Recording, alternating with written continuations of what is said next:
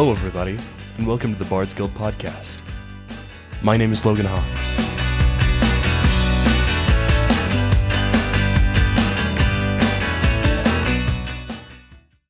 Just a quick disclaimer. Our story today contains mild violence. Nothing graphic as usual, but it might be a little scary for younger listeners. For today's story, we have Mr. Herrman, Honorable Man, by Danny Mac.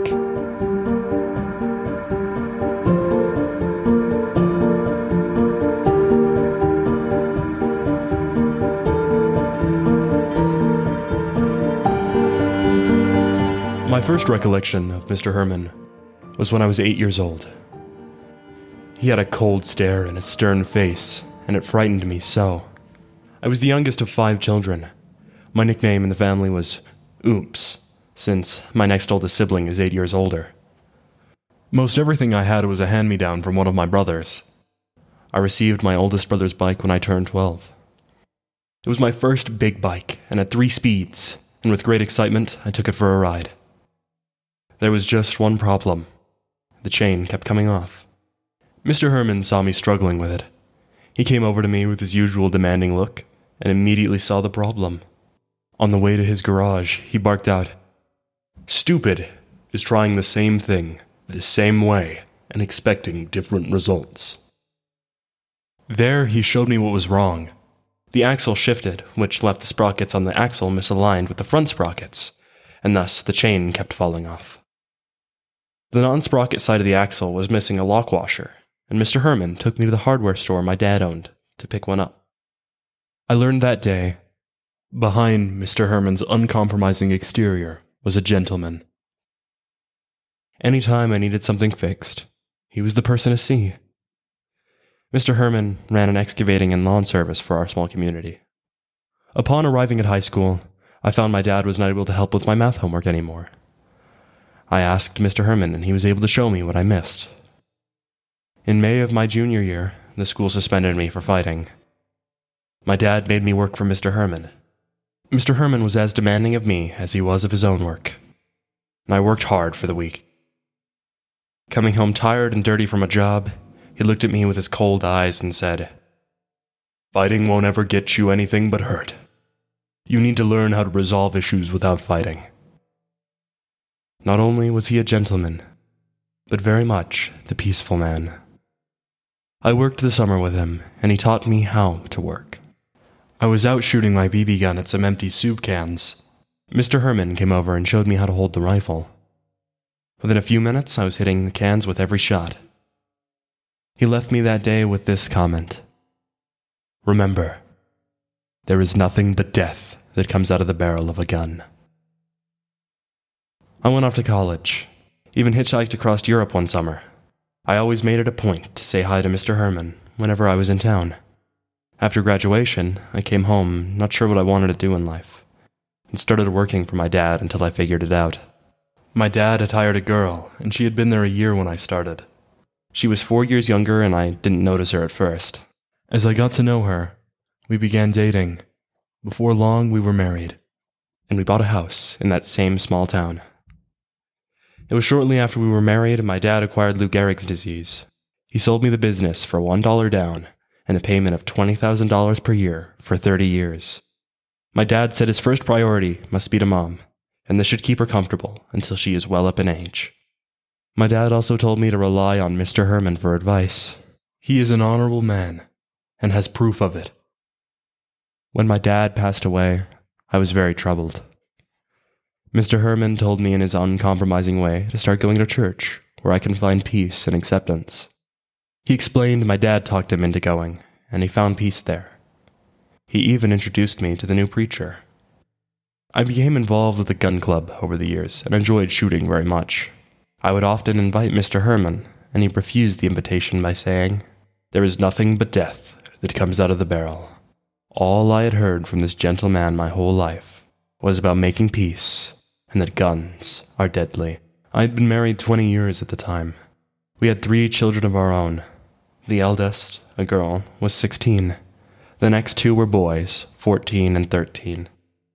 I would stop and pick up Mom on Sundays for church. What happened on that Sunday a year ago was a surprise that allowed me to see why this gentle and peaceful man was so honorable. Just as the preacher started his sermon, 3 boys barged their way into the sanctuary, wielding 2 handguns and a shotgun. The one with the shotgun moved to the back right of the hall. One stood by the door. He looked nervous. And the third, the ringleader, went to the front. They were demanding money from us.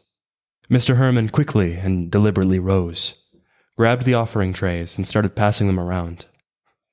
The ringleader wanted checks, and Mr. Herrman explained that that was the quickest way they would be caught. Everyone was putting their cash in the trays for these young men.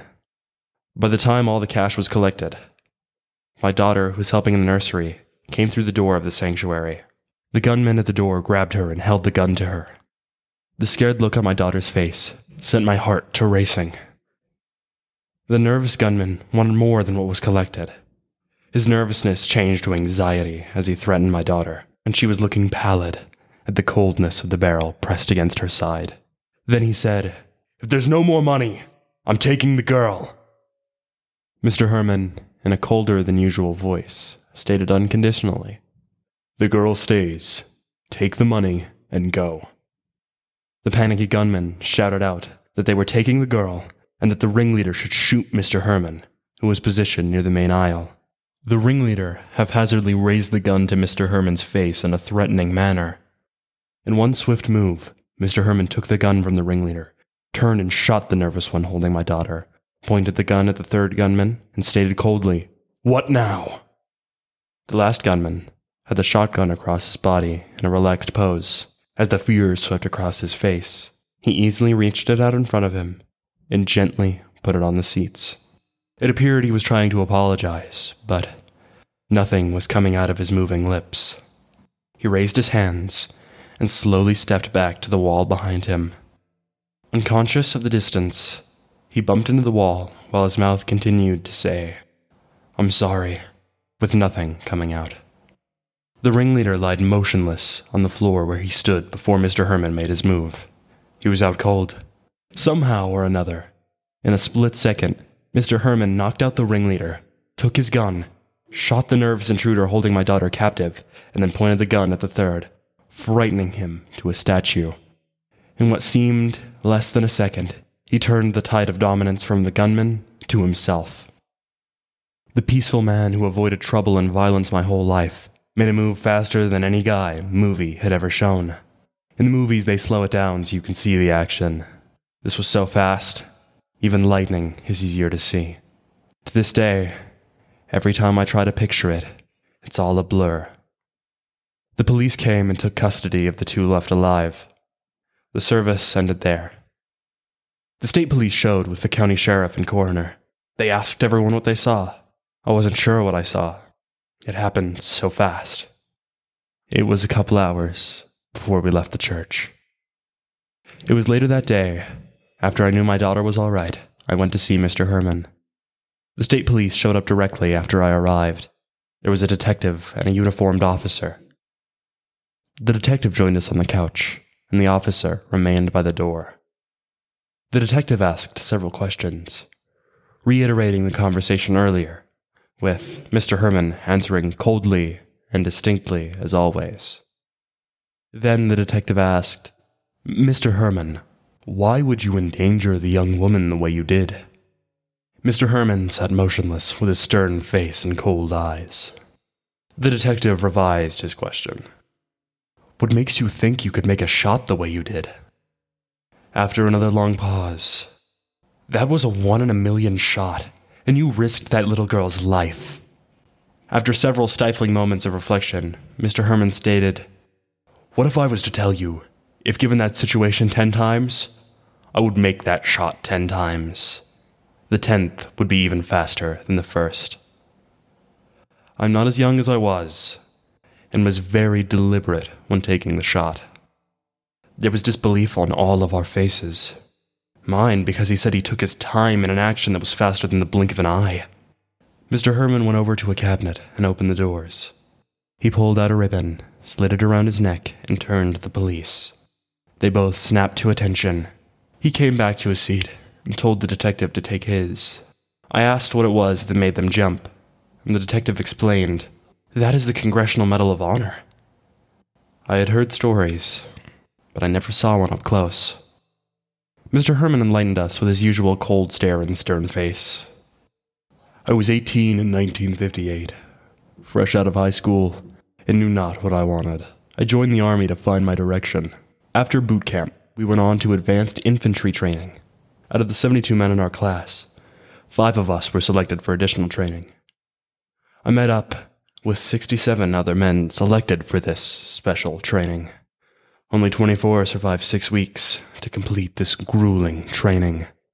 We spent 2 years becoming the best soldiers in the army. We were matched up in 6-member teams and sent to Vietnam to help train the South. We were advisors. On a routine patrol, I registered my first kill. Most of my time during my first tour was on a base, training the South Vietnamese troops. My counterpart with the South Vietnamese army was a martial artist.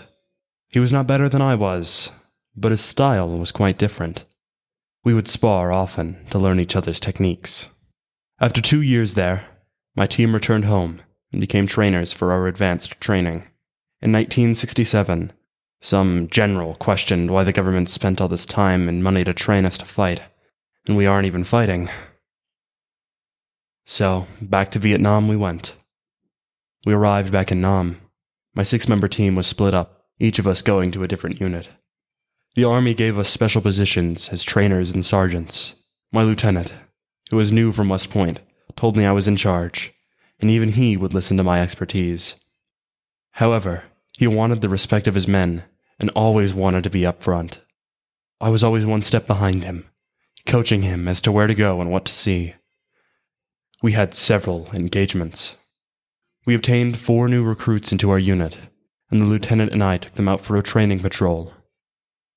We purposefully chose an area we thought to be clear. It gave us time to work with the recruits and the lieutenant to lead on his own.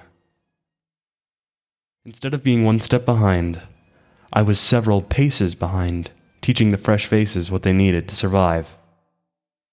I heard the first round go by my head, and struck one kid in the leg. Before we could hit the ground, another shot hit another kid, and the lieutenant called out he was hit. There were 49 shots in the first barrage of bullets. I started to crawl away from the shooting. I heard the one hit in the leg ask where I was going. The lieutenant spouted out, "He's going to do what he does best. Stay down."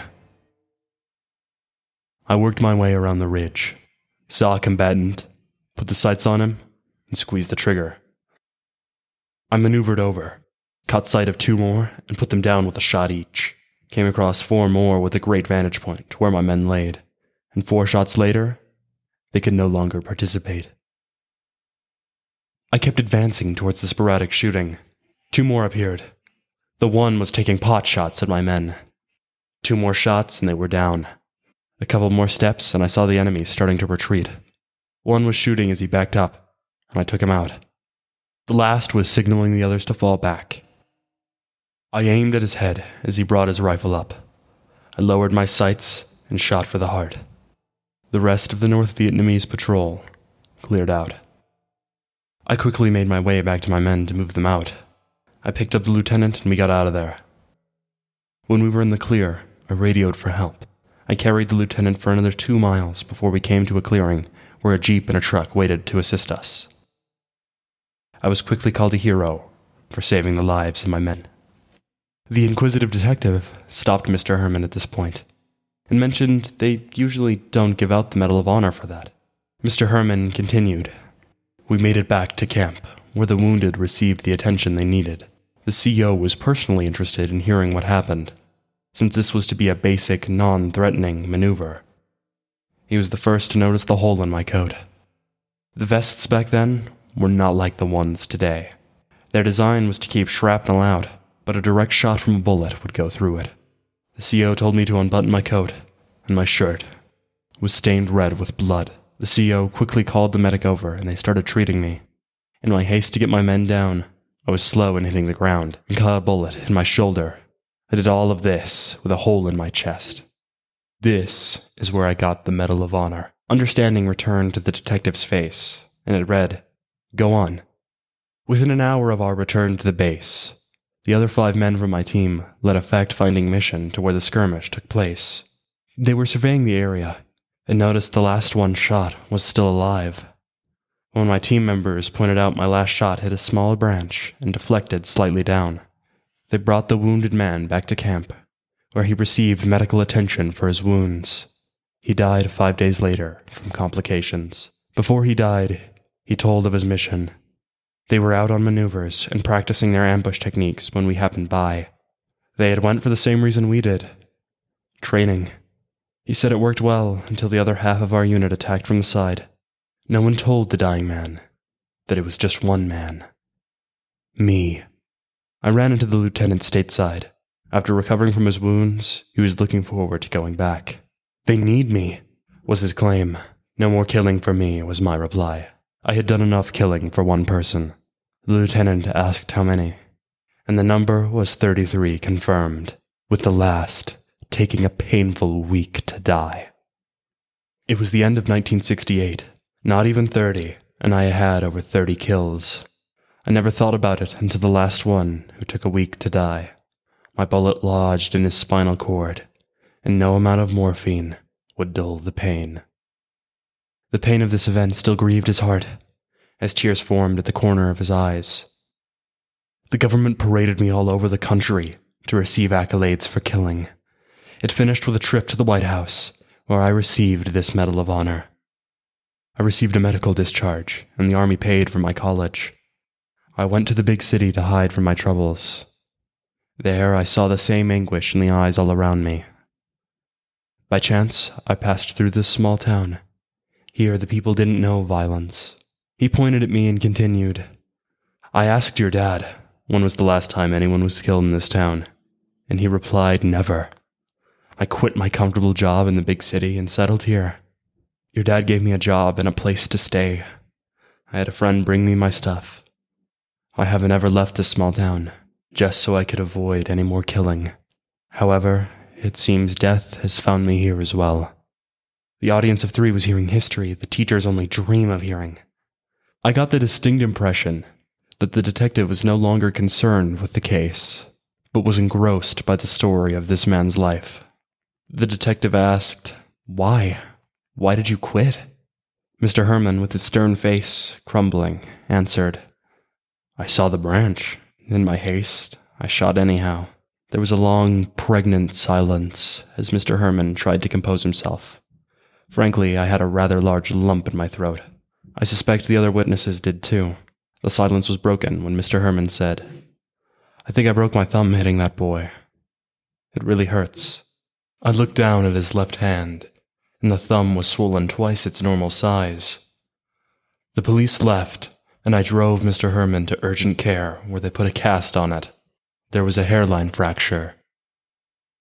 This past year, I have talked with Mr. Herrman several times regarding his life before our town. He remembers every deadly shot in detail. He now keeps the Medal of Honor displayed on the mantel of the fireplace. 2 weeks ago, we had our annual Memorial Day parade, and he was the Grand Marshal. This parade is usually about half a mile, and 200 townspeople show up. Good for a small town.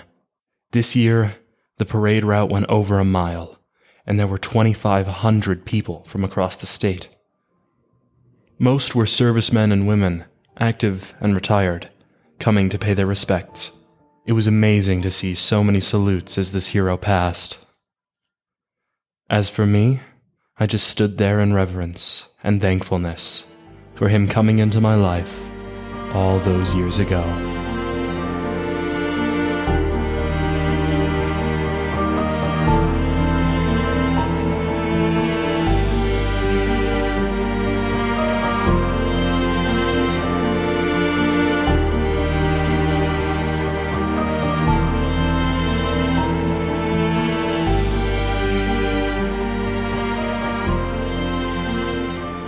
That was Mr. Herrman, Honorable Man, by Danny Mack.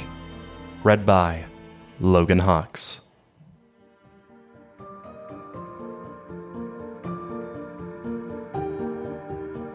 If you enjoyed our episode today and would like to support the show going forwards, the best ways to do so would be sharing the show with someone you think would enjoy it, leaving a review on Apple Podcasts, and checking out our Patreon. The link will be in the show notes.